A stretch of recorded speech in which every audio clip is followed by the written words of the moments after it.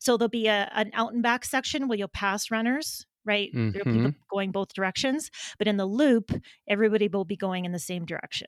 So in a trail race, it's a good spot to see where you are in relation to your competition, because you can often see the people ahead of you coming back on the stick of the lollipop. Are you constantly worried about getting injured, or you don't know how to get faster as a runner and you want to continue to run for stress relief? Then this is the podcast for you. Welcome to Healthy Runner, the only place that provides you with training tips, injury recovery, and prevention tools with actionable strategies by experts in the running industry, so you can develop a stronger running body and feel confident that you can overcome any obstacle as a runner. I'm your host, Dr. Dwayne Scotty, avid runner, running physical therapist and coach, educator, founder of Spark Healthy Runner, where we help dedicated runners get stronger, run faster, and enjoy lifelong injury-free running with the perfect online running coach, even if you've been told to stop running with an injury or you think coaching is just for fast runners. Learn more about our signature coaching program at learn.sparkhealthyrunner.com. Every week on the show, we coach you to grow as a runner, just like the process of building a strong, durable home that will last a lifetime, requiring little maintenance. The design and planning is your mindset. The foundation is your strength training. The framing is your run plan. The electrical and plumbing is your nutrition. The insulation, drywall, and flooring is your recovery. The landscaping and exterior is your race strategy. If you master the 6 parts of growing as a runner, your running will be strong and last long, hitting PRs well into your 40s, 50s, and beyond. Every week, we help a runner just like you build their dream home. I'm your host, Dr. Dwayne Scotty. Welcome to the Healthy Runner Podcast. Let's break down the fundamental jargon used in trail running. Welcome to episode 217 on the Healthy Runner Podcast and our beginner's guide to trail running lingo. In this episode, we're going to dive deep into the world of trail running terminology and cover pretty much everything you need to know to communicate like a pro on the trails. So whether you're new to the sport or whether you really don't know anything about trail running like myself, or you're looking to expand your knowledge, this episode is really your ultimate resource. And today, back on the show for the third appearance is our friend and our co-host, the co-host of the Inspired Souls podcast, is none other than Kim Sankey. Kim, thank you so much for agreeing to come back on the show. Oh, it's always a pleasure, Dwayne. So happy to be on again. Yeah, thank you for being willing to come on and probably allow me to embarrass myself when I don't know many of these terms. And honestly, share all the knowledge that you have from your wealth of experience that you have with trail running. And for those that don't know who Kim Sankey is, she is actually, you know what? I'm not even going to give a formal bio, Kim. If you don't mind telling the listeners, if they haven't heard the other episodes that you've been on, who are you? Where do you come from? What do you do? Well, the who am I question. So I like to say I'm a mom, first and foremost. I am a trail runner, mother of 2 teenage boys who love their football. So my life is pretty much about running and football right now. I am a licensed physiotherapist, we say here in Canada, physical therapist, where you are, Dwayne. I've been practicing for over 20 years, but right now my day job is in management. I actually manage a vision rehabilitation organization. Did you know that was such a thing, Dwayne? Vision I did not. rehab. Yeah. No. For people who've partially lost their sight or fully lost their sight. So we work with guide dogs and teach people how to walk with their canes. And it's very interesting. So I manage an organization here in Calgary, Alberta, Canada. And I do some home physio on the side right now. I've been a runner essentially my whole life. Got into trail running shortly after university when I lived on the west coast of British Columbia and just loved exploring nature and going further and further into the mountains. And it was an organic evolution of short runs turned into longer runs, turned to ultra marathons. So that's kind of what I've been spending my time doing for the last decade or so is spending a lot of time on the trails. And on that note, trail runners tend to kind of be a subculture of our own and have developed a little bit of our own language or lexicon. So I'm excited to talk with you and your guests a little bit about what the heck does that mean? Yes. Oh my goodness. I'm so excited to honestly learn more and really to add honestly to your bio, because I think it's something that I know we've talked about in the past that you didn't mention, but I know you have a wealth of experience. You used to work at the Gait Lab, and you Mhm. have a lot of experience working with runners earlier in your career as a I did. physio. Mhm. So yeah, you come with a wealth of experience in kind of different areas of practice, research realm, Gait Yes. Lab, leadership route, and then obviously your podcast. And have we hit the big Oh, 200 episodes yet? not We're quite. coming We're up. we're getting We're coming. close. We're By the time pushing this is them. released, Yeah. you might be, We're going to be honestly. close. So, yes, my friend and co-host Carolyn Coffin and I started that podcast over 3 years ago now, almost 3.5 years ago, and we've been Yeah.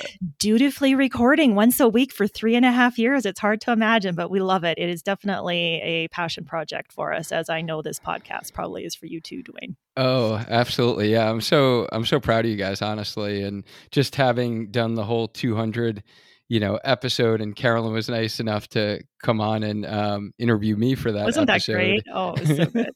I loved it. Yeah, she did a phenomenal job. But yeah, congrats to you guys, because it is a passion project, and like all the work behind the scenes and the planning and the post production, all of that. Yeah, kudos to you guys, and yeah, celebrate that 200th episode and the consistency that you've shown, right? All of those weeks. Well, just as you were saying that, I was thinking there's so many parallels to the personality types that make a good runner and a good podcaster, right? You have to be consistent. It's Just keep so true. showing up every week, doing the work. And eventually you see the payoff, which, yeah, we're just having a lot of fun with it. Yeah, absolutely. And for those that haven't heard the other episodes and you're interested in learning more about trail running, Kim has been literally our expert in covering the trail running topic. Back in episode 108, Kim and Carolyn came on the show to talk about like the differences between trail running and road running. So you might want to check that one out. And then the other one was super, super beneficial, was episode 162 on the Healthy Runner podcast, where Kim really shared, it was like phenomenal tips, by the way, 10 tips to go from like road to trail. So if you're getting started in trail running and you're listening to this right now, you're like, oh yeah, I want to know the lingo. Go back to episode 162 and the blog for that, because we kind of listed out all of Kim's 10 tips. They were very helpful. I remember getting a lot of feedback actually from that episode from those that are listeners who are trail runners. They were like, yes, they were really great tips. And Yeah, they let's be loved that honest, it was more episode. like 57 tips, but we tried to categorize them into 10 topics. It was a fun one, though, so I'm glad some people enjoyed it. Yeah. Yeah. And if you're tuning into this and you're really doing primarily road running, then, definitely stick around and listen to this, of course, but also check out episode 213 in Kim's co-partner, Carolyn Coffin, came on the show to talk all about kind of like road running terminology 101, or things runners say. And as we were going through this list that Kim sent me, because yeah, I don't really know half of these things, I was like, okay, this is good, because this is a totally different list that we talked about with Carolyn. So if you're looking for more running lingo that isn't relevant to today, go back to 213 and listen to that episode with Carolyn. So let's get into today's topic of really Okay. talking about kind of trail running terminology 101, or the things that trail runners say. So yeah, let's get to like the Let's types do of it. trails first. Like buffed out single track. Oh, What is yes. that? I Like a remember buff when I dude? mentioned Strength that training in the on gym. yes, not quite. I mentioned that during one of our previous conversations. You were like, "Whoa, whoa, whoa, stop! What did you just say?" So, buffed out single track. You think of what is buffing something, right? It's making it smooth and pretty. So, buffed out trails are typically very smooth, no rocks, roots. Single track means it's a very narrow trail. There's only enough room for one person to run on it. You can't run side by side. So that's kind of like a trail runner's dream, is running downhill in a nice long buffed out single track section. You just kind of flow down the trail. So you don't have to think too much about picking up your feet. It's almost like road running, but there's usually lots of curves and some hills. That's what buffed out single track is. All right. If it's wide enough for two people, is it called a double track? Or no? Is Yeah, that not a pretty thing? much. Yeah. Wider Okay. trail. Quad Okay. track sometimes, because often quads make those trails, right? So yeah, Okay. And single then track to quad track. if you're on the single track, and I'm gonna have so many follow-up questions to this because I'm just curious. If you're on that single track, like you said, it's like a trail runner's dream where you see that single track and you're just going downhill. What happens if there's someone else on the track? Like, does that ever happen? That's a good Like, question, Dwayne. Yes, it definitely happens, and it will happen in races too. Like, what if you want to oh pass wow. a section like that, right? Okay. So yeah, you've just got to hop off the trail, find a good spot that you can jump around them, hop Try to around them, pass. Okay. right? Yeah. All right. All right. It's kind of like, I'm sure, definitely not like, but as I mentioned in my dopey recap episode in like Run Disney, where, it's really crowded in the beginning. So I'm like hopping up on the grass and it's dark out and it's uneven. So I had to kind of hop on the grass to get around some people. So the same thing happens in the trails. I'm sure It happens in the trails. it's Yeah. a lot, probably more dangerous because it could be even more unstable. It can be, and that could be our next year's All topic, right. Dwayne. It's trail runner etiquette. But essentially, you usually let somebody know when you want to pass. If it's a steep, or a cliffy section, the person, usually that's going uphill will step to the side on the uphill side so that the person coming downhill has free passage, because it's usually harder to stop yourself going downhill than up. So That yeah, makes there's sense. ways to kind of safely get yourself around. It just depends on the type of trail. All right, that makes sense. And Mhm. what about gnarly? What does that Mm. mean if it's a gnarly trail? Yeah, my girlfriend and I were just actually having a discussion of what gnarly means to each of us. I tend to define gnarly as technical. So there's distractions on the trail. There's roots, there's rocks, there could be mud bogs, there could be logs to hop over, but it's definitely something that you have to pay attention to. It's not buffed out single track. It's the exact opposite. Some other people define gnarly as if you're in a mountainous environment, it could almost be very rocky or maybe even almost a scramble where you have to use your hands and your feet to get along that section. You could debate whether that's actually running, but let's be honest. Sometimes you just have to bridge a section to get from where you can run to the next section of where you can run. So gnarly is something with lots of technical components. All right. And then I feel like we did mention this in the last episode, mashed potato snow. Yeah, that's a fun one. So yeah, think of snow that has been ran over multiple times. So you'll typically experience this in a race, right? Where if you're running along a snowy section, I can think particularly a good example was along a lake, just kind of offshore on the ice part of the lake, but it was all snow. And as people were running over it, it got soft. You'd sink in maybe to your lower calf, but the snow is kind of like mashed potatoes, right? It was Oh my like goodness. dense, but soft enough you'd sink in and never even. You're always kind of in, your foot's going down in different ways. So not fun. I actually really don't like running on mashed potato snow. It's hard. Yeah, Yeah, I you'll could get see sweaty. that definitely being hard and yeah, a little like nerve wracking because you don't necessarily know how deep your foot's going to go each step, right? Yeah, Or is it pretty possibly. consistent? It tends to be, if you get mashed potato snow, it's usually pretty cold at that Okay. point. If it gets warmer, it'll turn to slush, right? But if it's still snow, it's usually pretty cold, which means that it will pack down a bit on the very bottom, but it's not like you're running right on the top of it. You're sinking down into it. All right. Next term here. It's runnable. What does that mean? Okay. There's been memes made about this. It's runnable. Yes, it's quote runnable. Wink, wink. So, what does a trail runner mean when it's runnable? Well, literally that. So you can actually run on it. So a lot of trail runs will have hiking sections to them, right? It'll just be too steep to efficiently run, uphill particularly. So if you say it's runnable uphill, it's usually at a grade that most people could continue to run for the majority of it uphill without blowing up. What's runnable for an elite runner is completely different than for a beginner runner. So if people are talking about it's runnable, you want to know who you're talking to and what they define as runnable. Right. For the downhill sections, often it'll be the technicality of it or it's just too steep. It's either too technical or too steep to safely run on. So you need to slow down and walk in that section. But if a person says it's a very runnable course, it's a very runnable race, it means, yeah, you actually will probably spend the majority of your time truly running the entire time. And most people will, versus who that was a completely not runnable back half, meaning maybe there was tons of mashed potato snow. Maybe it was very technical. It was very boggy. You'll get anything on the trail, right? All right. All right. And what about, I was doing this trail race and, there was this like yo-yo part of the course. What does that mean? So I know when you chatted with Carolyn last week, I think it was. I don't know when this episode will air, but it just dropped a few days ago from the date of this recording. You talked about out and back sections. So that's essentially the same thing as a yo-yo. Trail runners like to be weird, so we just throw in terms like yo-yo instead of out and back. So if you yo-yo a trail, you're running out and back.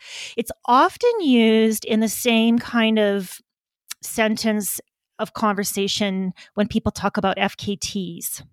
So Whoa. do you want to go there and address what an FKT is right now first? Yeah, what is that?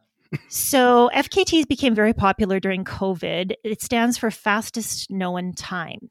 So trail runners like to run in a variety of ways, right? You can race, or you can just pick a route, say in the mountains, that people tend to like to hike or run, and say, okay, I'm going to try to do this, be the fastest person ever to do this route. And often if you have a point-to-point section, people will have the fastest known time going one direction, and sometimes they turn around and run it back. So you'll have an FKT one direction, and then you'll have a yo-yo FKT where you go out and back. All right. And these are tracked. There's rules. There's websites where you have to upload your Garmin data. Like, it's become very official. You have to announce that you do it in advance. You have to have witnesses. There's rules of whether you're supported or unsupported, meaning did you carry every single thing you needed on your back the whole time? Did people meet you at certain checkpoints and give you supplies? So it's kind of become this whole thing of its own, the FKT. Wow. Is there like an official site that this gets there is. logged I think in? It's fastestknowntime.com, I think is what it is. Yeah. Interesting. Another person with a passion project that has made it his labor of love to assess and validate FKTs worldwide. Yep. All right. So if I had to, the yo-yo's out and back. So I would imagine, is that the same thing as a boomerang? Because a boomerang, when you throw it, it comes absolutely. back. Is that the same exact boomerang, term? yo-yo, kind of the same. All right. And then lollipop, you're in like a lollipop section of a race or course. Yeah. What does that mean? So think of what the outline of a lollipop looks like. So if you have a lollipop section, it's a section of trail where you will run out, you'll break off, you'll start doing a loop, and you complete that loop, and then you come back to the stick of the lollipop, and then you run back to join the main trail or the rest of the race along that same stick of the lollipop. So there'll be an out and back section where you'll pass runners, right? There'll be people going both directions, but in the loop, everybody will be going in the same direction. So in a trail race, it's a good spot to see where you are in relation to your competition, because you can often see the people ahead of you coming back on the stick of the lollipop. Or if you're at the lead, you'll see the people behind you coming up the stick as you finish that section. Right. Yeah, and Mhm. that's I would say is similar to like a road race. There are sections of road races where that happens as well. There's like little loops, and you wind up, coming back, which is always nice. And sometimes when you think you're going to see someone who's running the race, and you miss them, then you're like, oh, it must have been like on that. I wouldn't have said lollipop, but I would have said like the loop section. Mhm. Mhm. Yeah. So okay, Now you've very got a new way to use the new word. It was on that terminology. Just think of lollipop like section. Candyland, Lollipop. I don't know. Yeah. They play Candyland in Canada, but if you guys grew up with that game, um, Yes, we did. Yeah, we had that here. it's time to take a real quick break. And before I say any more, I truly hope the message so far today has benefited you from either a running or a health standpoint. Maintaining healthy feet is super important in recovery and strength within our 6 steps to growing as a runner framework. Staying in line with that theme, I wanted to take this opportunity to share with you one of the best partners for foot health, and that is Naboso, which is a company that is dedicated to redefining what's underneath your feet so you can feel more to move better as a runner. Better stability means better movement, which for us means better running. Naboso's newest product, the Kinesis board, features dual sensory stimulation, a micro wobble system, and a single leg platform. This has been a great tool for runners to get in 5 minutes of single leg stability training. And the best part about it is you can incorporate this into your everyday activities, or how I like to use it is as muscle activation prior to heading out the door for my runs. Training balance on one leg, after all, is how we balance during running. And that is why the Kinesis board is designed for one leg at a time. Want to learn how you as a runner can activate, strengthen, and recover from running? Listen to episodes 116 and 212 on the Healthy Runner podcast to learn from Naboso founder, podiatrist, and human movement specialist, Dr. Emily Splickle herself. You've heard me rave about the Naboso splay, the recovery ball, and the textured recovery socks before, and now this is just another tool I highly recommend you add into your runner's toolkit to improve your strength as a runner. These past 2 years, I personally have been on a marathon journey, and I really couldn't imagine my body feeling as good as it does without the assistance of Naboso's products, which has helped keep me healthy as a runner.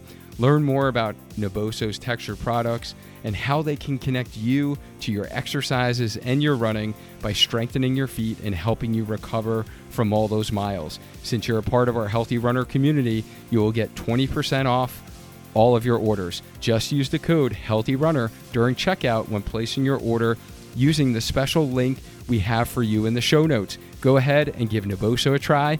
Your feet will thank you for it. I know mine always do. Now let's get back into this episode.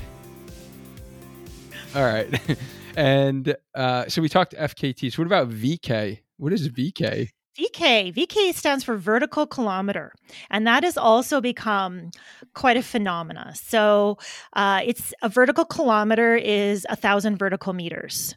So it doesn't mean, you're climbing a ladder for 1,000 meters, but it means over the distance of the race, however many kilometers or miles horizontally it is, there's 1,000 meters of vertical gain.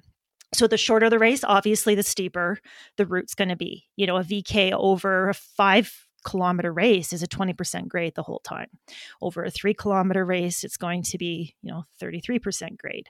So it's a sport. There's races that are just simply vertical kilometers to see how fast you can get up, and then also how fast you can then turn around and continue to run down without doing somersaults all the way down. In the UK, they kind of call it fell running, running downhill really fast. But yeah, there's also race. A lot of places will have these race weekends where there will be in Golden here in British Columbia near Banff. They have, I think the VK is on the Friday night. Then there'll be like a 10K on the Saturday and a half marathon on the Sunday or something, all in the trails. So, Oh, interesting. yeah. Very interesting. How about vert? What's the vert? So vert is the amount of vertical or gain or elevation that is over a course. So trail runners really like to brag about vert. This is one of those things. People don't care Right. how far you went. What was the vert? How many thousands of feet did you climb on this run if you live in a mountainous place? It's another thing they'll ask right away about a race or race course. What's the vert in that race? Or what's the gain in that race? Because the profile could be completely different. 50K with, I'll try to talk in American units here. Mileage. Let's say a 30-mile run with 2,000 feet of vert is going to be totally different than a 30-mile run with 10,000 feet of vert. So yeah, it's Okay. it is, trail runners do think in the Cartesian plane, right? We think in two axes. It's not just how far it is across, it's how much up and down there is, because that really can change the experience of the race or the run. Okay. And is the vert, just to clarify there, is it how many kilometers you actually gain in elevation, or is it the subtraction of like the up and the downs, and what is the net kind of vertical? Yeah, so that's a good question. No, typically it's used to express just the up. Okay. So a net vert will be 0 if you're going up and down the same amount. Right. If it's a net downhill, then there's going to be, more down than up. But vert always talks about the up. Nobody ever Right.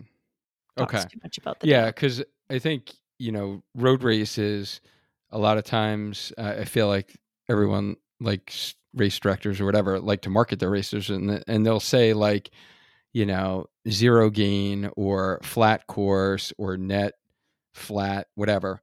But then you actually run the race and it's a lot of up and a lot of down. So it's a hilly course, and people get the impression that it's like a flat course because there's no like elevation gain.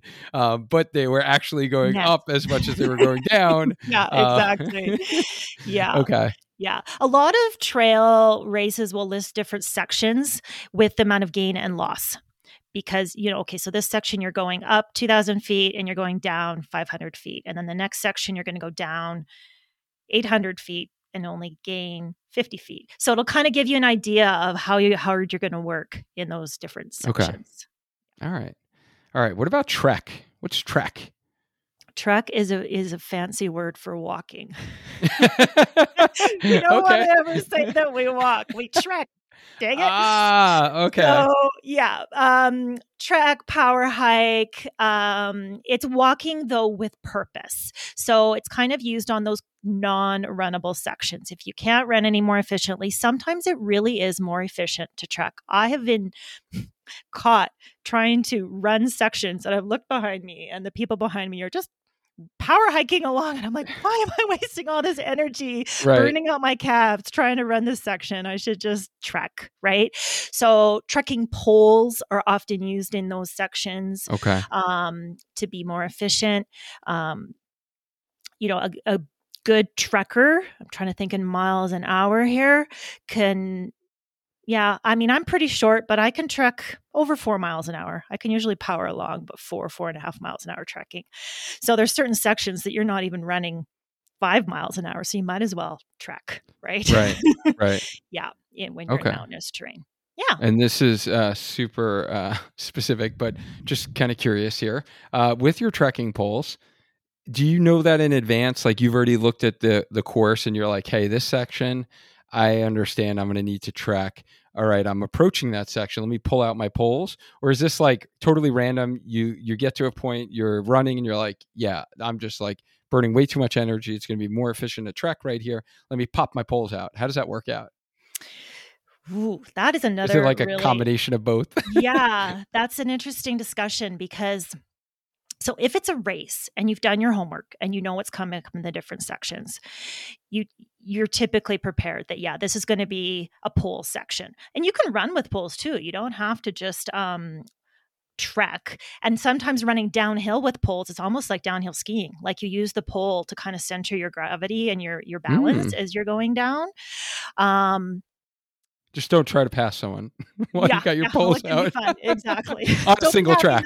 them well, yeah, holding them in one hand, sticking out to the side, it can get dangerous. But it's really not efficient to use poles if it's just gonna be, like, 10 steps, right? You wanna make sure this Right. is a section where you're it's worth getting those poles out, it's worth putting them in your hands. My rule is if I can see the top, it's not worth it. If it's a section I have no idea where the top of this climb is, and I'm starting to feel, like I want a little extra power, I'll pull the poles out. Everybody has their own rules, but yeah. Okay. All right. That makes sense. And we have on the list here traction. So if I had a guess, let's see if Yeah, Dwayne yeah. can You guess the guess. term What's here. traction? Traction would just be would refer to how much grip you have underneath your feet, maybe. Yes, absolutely. So this actually can be a road runner term as well. But traction, I mean, if you're talking about how much traction your shoes have, yes, absolutely. Like how deep are the lugs? What's the type of outsole? Is it Vibram? Is it, you know, basically what kind of material is the Mm-hmm. outsole made of. But if somebody uses traction as a noun, like, are you bringing your traction today? What they're talking Ooh. about is microspikes usually, or some kind of thing that will help you on ice. So if you think running along the street is dangerous on ice, try running down a 20% grade onto your ice. It gets pretty darn dangerous, I right? could not imagine. So yeah, shoes will either have traction built right in. You can get spikes, like shoes like ice bugs that are it's built right into the shoe, or you can bring traction that you take on and off. In an area like I live here in the Rockies, Kananaskis, Banff area, this year's been a perfect example. We had the polar vortex, in early January, where it was literally minus 45, and that's where Celsius and Fahrenheit converge, right? Is at minus 40, so it was really cold. And this last week, it was well above zero, like everything melted, and then it now froze again. So we have a lot of variation in our temperatures here, which means it's always going to be icy. You might have snow on top of the ice, but you're pretty much guaranteed to have ice on the trails for the majority of the year. So traction is really important. But as spring comes and those weather changes happen, the entire trail isn't going to be consistent. You can have muddy sections, you can have rocky sections, and then when you go on like the north side in the shade, it'll be ice. So sometimes Mm, having traction you can take on and off is good. You may not want to have your spiked shoes on that entire run because it's not great running on sheer rock with spikes, right? So right. Okay. That yeah. makes sense. And I've used this term before. I'm interested to see if you use it in the same fashion, but like you're entering the pain cave. Yeah. How would Okay. you define that? How would you define that, Dwayne? Why don't you tell me first? To me, that's the end of a marathon effort, even a half marathon effort, where you're hurting, you're starting to almost red line. You're using every single fight mental mantra you can at that point. You're starting counting exercise. Vision it might be starting to get a little blurry. You're really you're hurting. You're Yeah, hurting. This is I like you're absolutely. pushing and taking your body to the limits, essentially. So yeah, absolutely. And this is where I think my definition will tend towards more ultra trail running than shorter trail running because they aren't the same thing. Trail running doesn't have to mean ultra. But as you Mm-hmm. start to go even longer, the pain cave becomes less physical and it definitely is more Hmm. mental. Makes So sense. you may not be moving fast enough to have, a lactate burn, Right. but your world is narrowing, right? You feel like you're entering that really dark place. Like you said, the vision starts to narrow and your sense of your environment starts to disappear and you're in your own misery of suffering. And the those negative thoughts, the bargaining, should I quit, should I not quit? Sometimes it's gut related, sometimes you feel really crummy in your belly, sometimes it's sleep deprivation. For me, the pain cave usually comes nearing the dawn of the next day. So if you've started a race and you're now like 20 hours in and you've been all night. I'm a night owl. I love the midnight 2 o'clock, but you hit 3:30. Oh, it's just like the sun's not coming up. It's cold. You know, your body's saying, I want to be in bed now. I don't want to be out here. And Right. so, yeah, I would say the pain cave can mean something different for so many different people, but it usually, I think whether it's physical or mental, relates to that narrowing of perception, right? All you can think about is yourself and your own misery. You're not thinking about anything else. It is possible to come out of the cave. Mm. Some people like Courtney DeWalter, most people, even non-trail runners, know who Courtney DeWalter is. She's basically, well, she was just named Ultra Trail Runner of the Year. Yep. She talks about actually trying to go into the pain cave as fast as she can. She just dives right in there and gets it over with and then comes out on the other side. So different people use different mind games and mental tricks to deal with the pain cave. But it's a place that I think if any runner that's been running long enough will experience at some point. The key is, how long do you want to stay in there?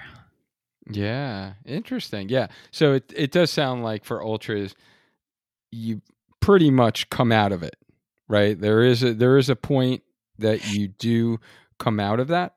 I would say, again, everybody's going to be different. Every experience is different. But yes, it is possible. Sometimes you can come into that cave multiple times in a race, right? And it is really fascinating that you can feel so incredibly crummy. And then an hour later, it's like you just woke up and started running again. Like the body is and the mind are really strange, especially if it comes to sun up and a dawn and fresh cup of coffee, and off you go when you're out of the pain cave. So yeah. Yeah. Interesting. Yeah. And yeah, I know that was similar to what you had talked about with Carolyn on your show when you guys had kind of this conversation in what runners say, kind of similar to like when you hit the wall. And, Mm-hmm. For most marathoners, it's like you hit the wall, you stay at that wall. And I know you had mentioned for like ultras, you can hit the wall and then come out of the wall. And so it You sounds have like time. almost like a similar concept to the pain cave that there's a chance of coming Exactly. back. And yeah, I think most marathoners or half marathoners probably finish the race in the pain cave. Well, exactly, because you're pacing to use 100% of your energy up at that finish line, right? Well, Right, every race is, but um yeah, there's time, right? Like you can do it in the hour and a half to 3 hour mark, right? right, right. So yeah, you're not going to sit around and wait for half an hour for things to clear and then keep going. You're just going to finish the race. Whereas if the race is 24 hours long, you can't do that. You can't run yourself into the wall and tell you there's no coming back. So Right. Right. That makes sense. And this next term sounds a little shady. I'm not going to lie. This is like kind of like a drug deal gone bad, like a drop bag. What's up with that? oh, a drop bag. You got like Okay. random drop bags, like, some stuff happening in the inner city. What's a drop bag? Yeah, this is one of those terms that is so common and normal to me that I do a double take sometimes. I'm like, what do you mean you don't want to know what a drop bag is?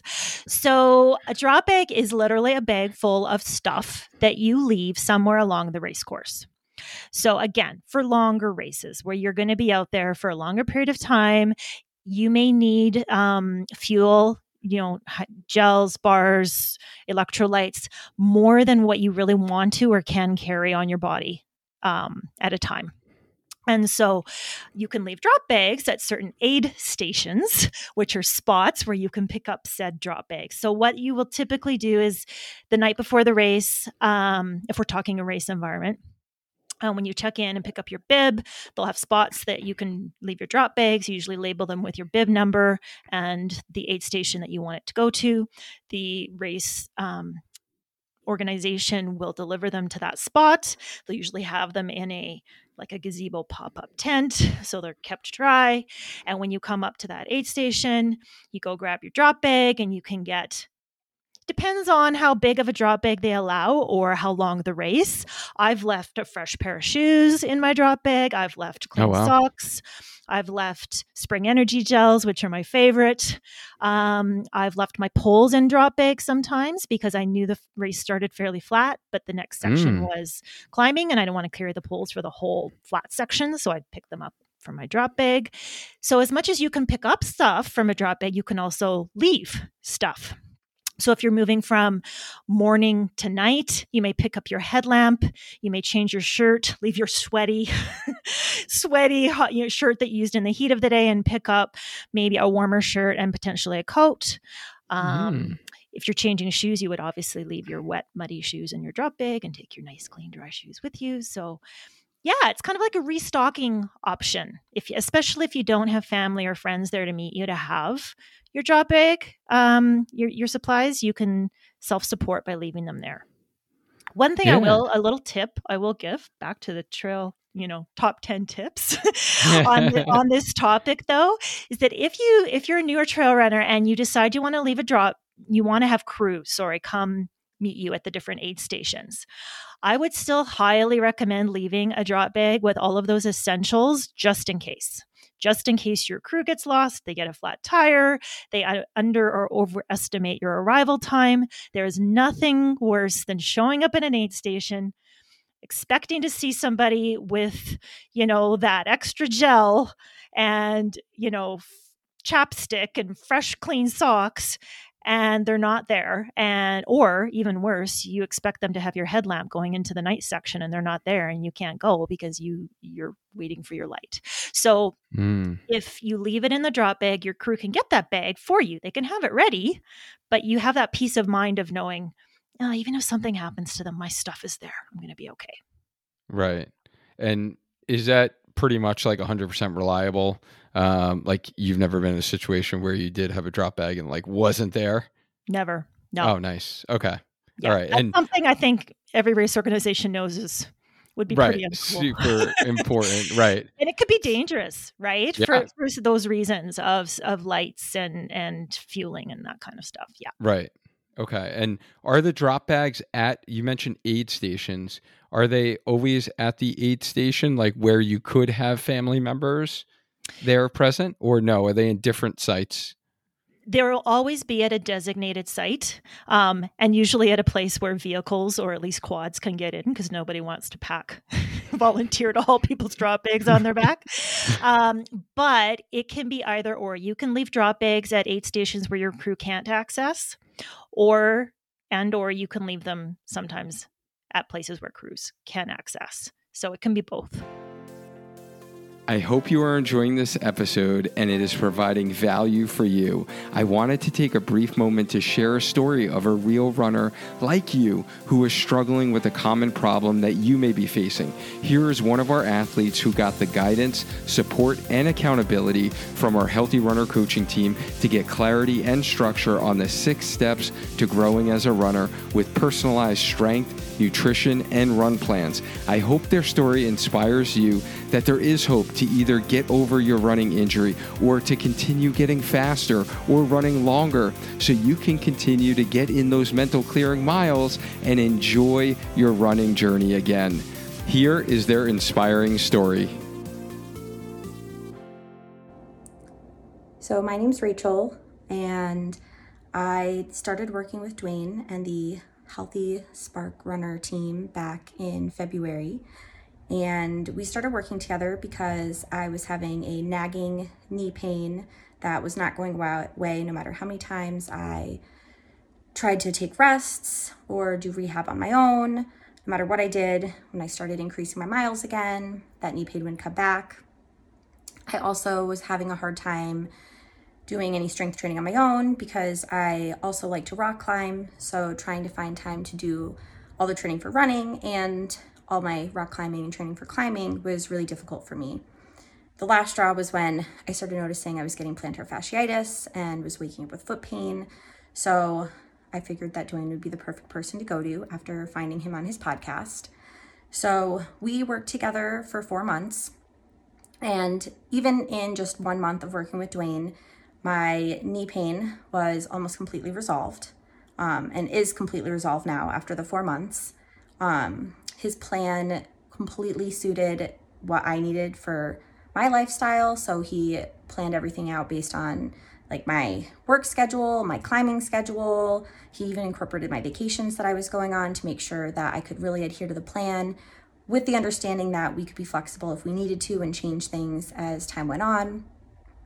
But following his strength protocols and doing all of the exercises he gave me immediately put me out of pain.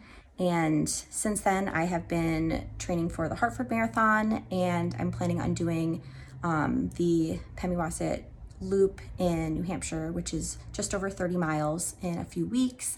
And I'm completely pain-free, and I totally owe that to the Spark Healthy Runner team.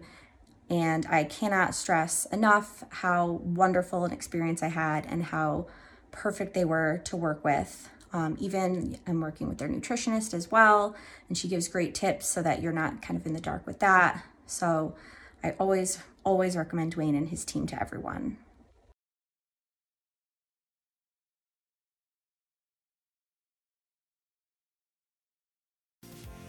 I hope sharing that story inspired you and provided you some hope. If you want the one-on-one structure, accountability, and support from our Healthy Runner coaching team of experts, check out the behind-the-scenes video tour of our signature coaching program you just heard about, including other stories from runners who are just like you and were struggling with the same sticking points before they signed up for our program. Just head to learn.sparkhealthyrunner.com to learn more and book your strategy call with me today. Now let's get back into this episode.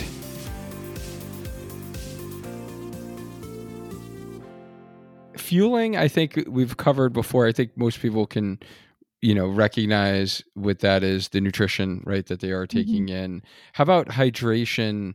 I know your point is that it's not just water. What else entails hydration in your mind? Yeah. So again, I'm not sure. This definitely isn't specific to trail runners, Okay. but I have a little bit of a passion for people just assuming that hydration only means water, because you can get into real trouble if all you're taking in is water. You need those electrolytes, right? I personally have had a really bad experience with hyponatremia, which is too much water, not enough salt. And it actually almost became very dangerous. You can have heart problems, you can have brain swelling, like you can have some significant issues if your electrolytes get really out of whack. So just drinking water doesn't mean you're hydrated. That water needs to get into your system, right? Into your bloodstream, and not just sit in your belly or in the tissues, surrounding your blood vessels. So having, your sodium, your potassium, your magnesium, as well as your water is really important, especially if you're getting into longer races, right? Where again, you can't just push for another 20 minutes and then go home and have a beer. Like you need to be out there for a long time. Right. But this is where I will also say, though, that hydration doesn't necessarily mean fueling. You can have fuel in your hydration, right? You can have calories and glucose and fructose in your hydration mix, but they're not necessarily the same thing. And so being able to sometimes separate that, I appreciate. Like, I don't like to have calories in my water, because sometimes if you're drinking to get enough calories, you're actually over drinking the liquid. So it can be nice to be able to separate those two out. Yeah. No, great points. Great points. How about trail nap or dirt nap? Are you just Dirt taking a naps. nap, literally like on the floor? Literally in the dirt on the side of the trail. Yes. So if you ever have a trail runner friend, if you're a runner listening to this and you're like, yeah, I've got a few trail runner friends, and they just throw out flippantly about having a dirt nap, that's what they mean. Literally laying down on the side of the trail and going to sleep. It's often for only a couple minutes, like maybe 3 to 5 minutes, if it's an ultra. But yeah, you'll just lay down Do on you the set side of an the road. alarm or no? Like your body just If you're wakes up? alone, you can. Trail runners that need dirt naps are typically ones that are going really long, right? Like for 100 miles, 200 miles. They will often have a pacer with them, which is somebody running with them who will wake them up. Okay. Stand guard, make sure they don't sleep for too long. Okay. Yeah, I've seen it all. I've seen people lay down in a haystack. I've seen people. I was once doing a race and tripped over my friend who had laid down what he thought was on the side of the trail in the middle of the night, and he was halfway across the trail. Oh my goodness. But yeah, it was, and he was out cold, like out cold. So it happens. Yeah, Have you you done a sleep where trail you nap can. before? Oh, that's a good question. No, Okay. no, I've never actually slept during a race. I had Yeah. to pause there because I had a race where I very much planned to. I wanted to push the 48-hour limit and see how long I could go out without sleep, but I had to drop because of injury, so I never got quite that far. But no, never slept Okay. on the side of it. Interesting. Yeah. All right. What about muling? What does that mean? Yeah, that's Muling. an interesting one. So, muling is carrying another runner's supplies for them. So, back to the fact that when a race gets long enough, often you'll be allowed a pacer, which is different in trail running than road running. In trail running, the pacer is sometimes there to keep you going fast, but usually is there to keep you entertained, conscious, on the trail, not going off in some direction that will get you lost in your fatigue state. Just keep you company. And so a pacer can be there to provide moral support, verbal support, map and directional support, but I don't know of a single race that will allow a pacer to mule for you, which is carrying your water, carrying your hydration, carrying supplies that you might consume. There's rules about you can only pick up supplies in the aid stations or in certain spots on the route. It's cheating, right? Yeah. So does the muler, they don't do the full race, right? No, pacers will Okay. typically come in for sections from an aid Okay. station to an aid station, or every race is different. Some will allow them almost from like the 30-mile mark on. Others won't allow it pacers until the halfway point. Depends on the distance and length of the race. Okay. All right. And you mentioned this term kind of in passing before, like crew, like your crew. Those are like the people supporting you for the race. Is that correct? Yeah. So trail runners who go again a bit longer. So I know this is really more ultra specific, but will often have support crew, literally like a NASCAR pit station crew. It's actually really fun. Your runner will come in, and depending on their state, their physical and psychological state, usually the aim is to be in and out as fast as possible. Like we're talking minutes, 2 minutes, 5 minutes max. 10 minutes is considered a long stop. Unless you're, needing a reset, unless you're really in rough shape, then you'll stay longer. And so the crew will usually have, a blanket, a couple chairs, things laid out, any blister care stuff, the water bottles ready to switch out in your packs. Sometimes people will just switch whole packs. They'll come in and their crew will just grab one pack and shove the other one at them. If you watch the elites, they'll be there to provide sometimes ice, emotional support, but crew is not mandatory. It is entirely possible to do a trail race without crew.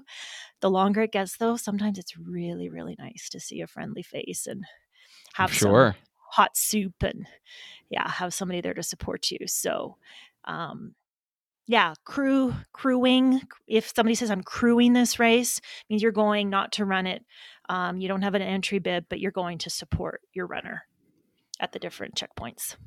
All right. So, and they are usually bopping around to different checkpoints. Oh yeah, and it's Okay. actually really fun. I almost Yeah. enjoy crewing more than I enjoy racing sometimes. It's just a big party, right? And Right. and you're waiting for your runner to come in, and everybody's chatting, and you get to see all the elites come in, and then your runner come in, and then you, as soon as they come through, you pack up everything, and then you go to the next spot and you unpack everything, and you often have your own little cold beverage there, and you're waiting for them to come in. And it's a really it's a community kind of feel when you're crewing, because often runners run almost the same pace through a race too, so you'll get to know the crew of the runners that are all running at the same pace. Yeah. So Yeah, it's That's fun. neat. It's almost like tailgating. It is. It's totally tailgating. Absolutely. People will set up, I've seen people set up barbecues Oh my and, goodness. potlucks and and have their own little gazebos if it's hot for their crewing. So Oh my goodness. typically you'll have a wagon, those Costco wagons, that you can fold and unfold, and then you Yeah. put all your stuff in so you're not carrying it from your car because, the trail head is usually not right beside where you can park. There's a little bit of a walk. So Mm-hmm. there's a science to crewing. There's been a whole podcast done on how to crew a race properly. Wow. Okay. All right. So let's go to some letters that I have no clue what they mean. So DFL. Are we talking about like an airport? What is DFL? Dead F and last. Oh my goodness. That's what it means. Nobody wants to be DFL. All right. So in the ultra world, winning isn't necessarily in the cards for some of us. We just don't want to be DFL. Just don't. So that's what that means. Yeah. Okay. So they don't like take pride in that. They don't like give awards for the person who is DFL. No, it's not like a thing at races. Well, actually, I would say maybe there is awards at some of them, but it is. So a good example is the golden hour at Western States. The last hour between hour 23 and 24 is really special. And the last person to cross some of those big finish lines, they've worked just as hard plus, right? Mm-hmm. You think of an elite that finishes in 100 miles in 15 hours. Yeah, of course, they've suffered. But they've been in bed and woken up and had breakfast and slept in their own bed. And then the person crossing the finish line at the 24-hour mark has lost a whole night's sleep. They've missed a few more meals. They've worked really hard too. So it's pretty special to watch the people that do DFL, even though we all joke that nobody wants to. Right. All right. What about DNF? That's pretty universal, right? Did not finish, and that's another one. So. Carolyn and I actually did a whole podcast. I forget the number. Oh, yeah. It was called The Anatomy that of a one. DNF. Yes. That was a great one. Yeah. So there's a real discussion on how road runners and runners running shorter races address and maybe might DNF and might accept a DNF in different ways versus trail runners. But yeah, did not finish in the pain cave. People often think about that. Do I want a DNF or not? And of course, nobody wants to, but sometimes it happens. All right. And then DNS, if I had to guess, did not start. Did not start. Yeah. Is that a thing? Like at the Chicago Marathon, will they list the people that DNS'd? It's very common in trail running. Tell you the truth. I would imagine the elites probably, like if that did happen, I would imagine. I'm not sure though, so don't quote me. Yeah, no, it's a lot of the different starter lists and race rosters will very specifically list the DNSs in trail running. I know. I'm trying to think of it. Just I haven't done huge races, but when you're scrolling through times, like I've never seen a DNS on. But I would imagine for some of the majors and like the elites, if someone was supposed to be there and they didn't start, I would imagine they would list it, but not especially entirely if it was a last sure. minute decision, right? Like they might have their bib, they might have been there, but for some reason that morning they didn't cross the start line. So yeah. Mm-hmm. All right. So this one sounds a little trippy here. LSD. What's an LSD run? Okay, so LSD. Yeah, this is a fun one. You throw out the term at a dinner party. I'm going to go to an LSD run tomorrow morning and you're going to get a few looks. But that stands for long, slow distance. So again, not an exclusive term to trail runners, but let's be honest, trail runners tend to do a lot more of those really long, slow distance runs. So yeah, that's what LSD means. I would argue roadrunners need to do more of those long, slow distance runs. You just need to find a gnarly trail, and then that will slow you down. That was actually the theme of recording that I just was kind of a little passionate about, and just did an impromptu recording actually this morning on kind of that topic. It was like slow the heck down. I was just went on somewhat of a low rant. But yes, I would argue that most road runners would benefit from a longer, slower duration or distance run in improving in their overall fitness and actually getting faster, if that is their goal, in their training. So we actually talked about, Carol and I talked about like Boston qualifier, and then we talked about the BQ plus the buffer, Mhm, but mhm. I don't know what a double qualifier is. What's a double qualifier? Okay, so in the trail running world, there's a few key races that you have to qualify for.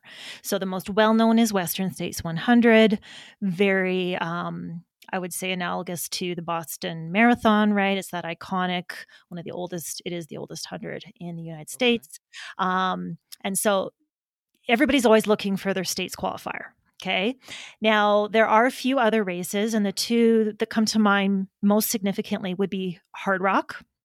So the Hard Rock 100 is in Colorado, and you also need to qualify for that. The other one would be UTMB, Ultra Trail du Mont Blanc, which is in Chamonix, France.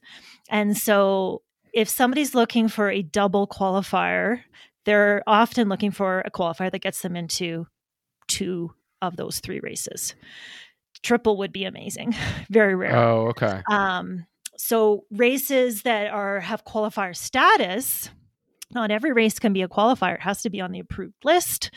So if you're looking for a double qualifier, you're looking for a race that is usually pretty long, that might cost you a lot of money to get there, and also a lot of energy and time to train for. So if you can qualify for two races by doing one race, that's kind of the holy grail. So a double qualifier will allow you to Yeah, enter both that makes lotteries. sense. Awesome. Yeah, that's pretty cool. I could see that being very desirable, and those races would be popular Yes, to they do those sell out double very fast. qualifiers.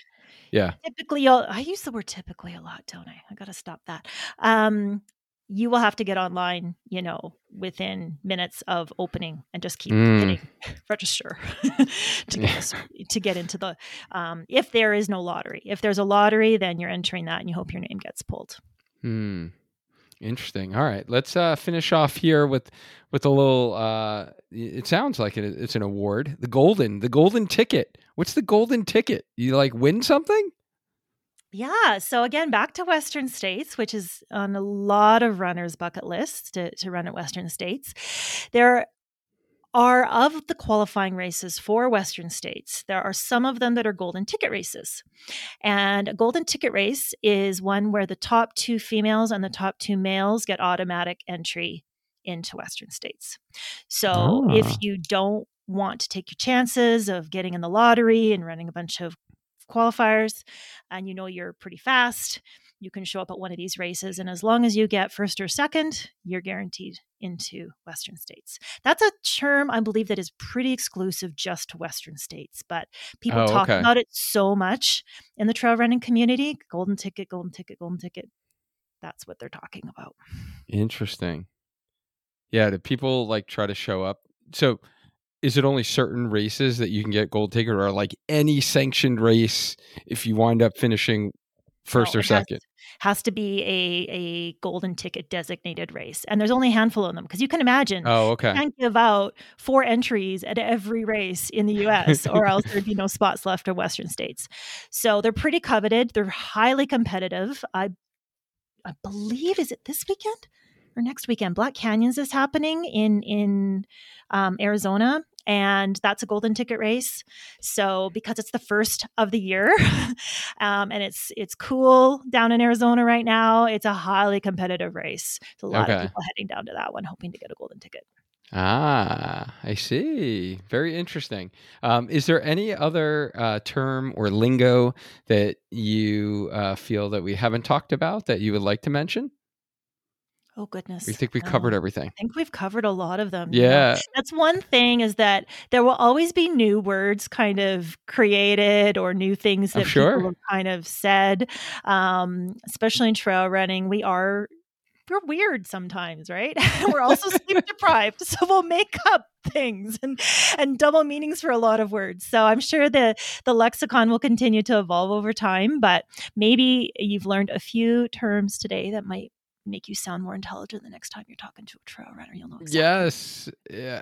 I definitely did. And yeah, thank you so much for sharing those terms. And if someone wanted to hear more of your goodness and learn about either trail running or really learn from others, because you have a lot of great guests that you have on your show to kind of share their stories, where could our Healthy Runner community learn more about what you do? Yeah, so I will direct you to our podcast, which is the Inspired Souls podcast. Dwayne has been so gracious to kind of help us get the word out about our podcast, and we get the word out about yours, Dwayne. You can find us on Instagram at Inspired Souls with an SOLES, like the soles of your shoes. Inspired Souls Cast. We are on Apple, Spotify, Google, all the different players. Personally, you can find me on Instagram as well. My handle is Flying Phalanges1. Maybe you can link that up so I don't have to spell it I will on definitely air. link it up. Phalanges being your fingers and your toes. So I'm also on Facebook, so feel free to follow along. Yeah, I will definitely link all of those in the show notes wherever you're listening to this. Kim, thank you so much for coming on again. It's always a pleasure to chat with you. This was fun. This was fun. Yeah, it was really fun. I always enjoy chatting with you, Dwayne. All right, I'm going to try to go for an LSD run this weekend. And listeners, thank you so much for tuning in. Hopefully you learned some terms that you didn't know. And you can enjoy some of the buffed out tracks and the mashed potato snow trails. And as always, let's maintain a strong mind, a strong body, and let's just keep on running. Until next time. Thank you, as always, for listening to the Healthy Runner podcast, where we help you get stronger, run faster, and enjoy lifelong injury-free running. If you found this content valuable, here's 5 ways we can help you grow as a runner for free. 1, grab a free copy of our 6 Steps to Growing as a Runner framework at learn.sparkhealthyrunner.com/grow. 2, follow our Instagram page at Spark Healthy Runner. 3, join our free group by searching Healthy Runner in Facebook. 4, subscribe to our YouTube channel at youtube.com/Spark Healthy Runner. 5, leave us a 5-star review so we can gain access to more experts in the running field and bring those lessons and trainings back here right to you. Don't forget, hit the subscribe button on Apple Podcasts or the follow button on Spotify so you don't miss the next episode of Healthy Runner, so you can maintain a strong mind, a strong body, and just keep running. Lastly, if you've been struggling with the constant injury cycle, not eating the right foods for running, or not getting faster as a runner, and you are ready to invest in becoming a lifelong injury-free runner, head to sparkhealthyrunner.com/coaching to apply for a one-on-one signature coaching program. Thank you again. I really, truly mean it from the bottom of my heart that I appreciate you for listening and sharing this podcast with a running friend who can use the help. Now go and crush your run today. See you next week.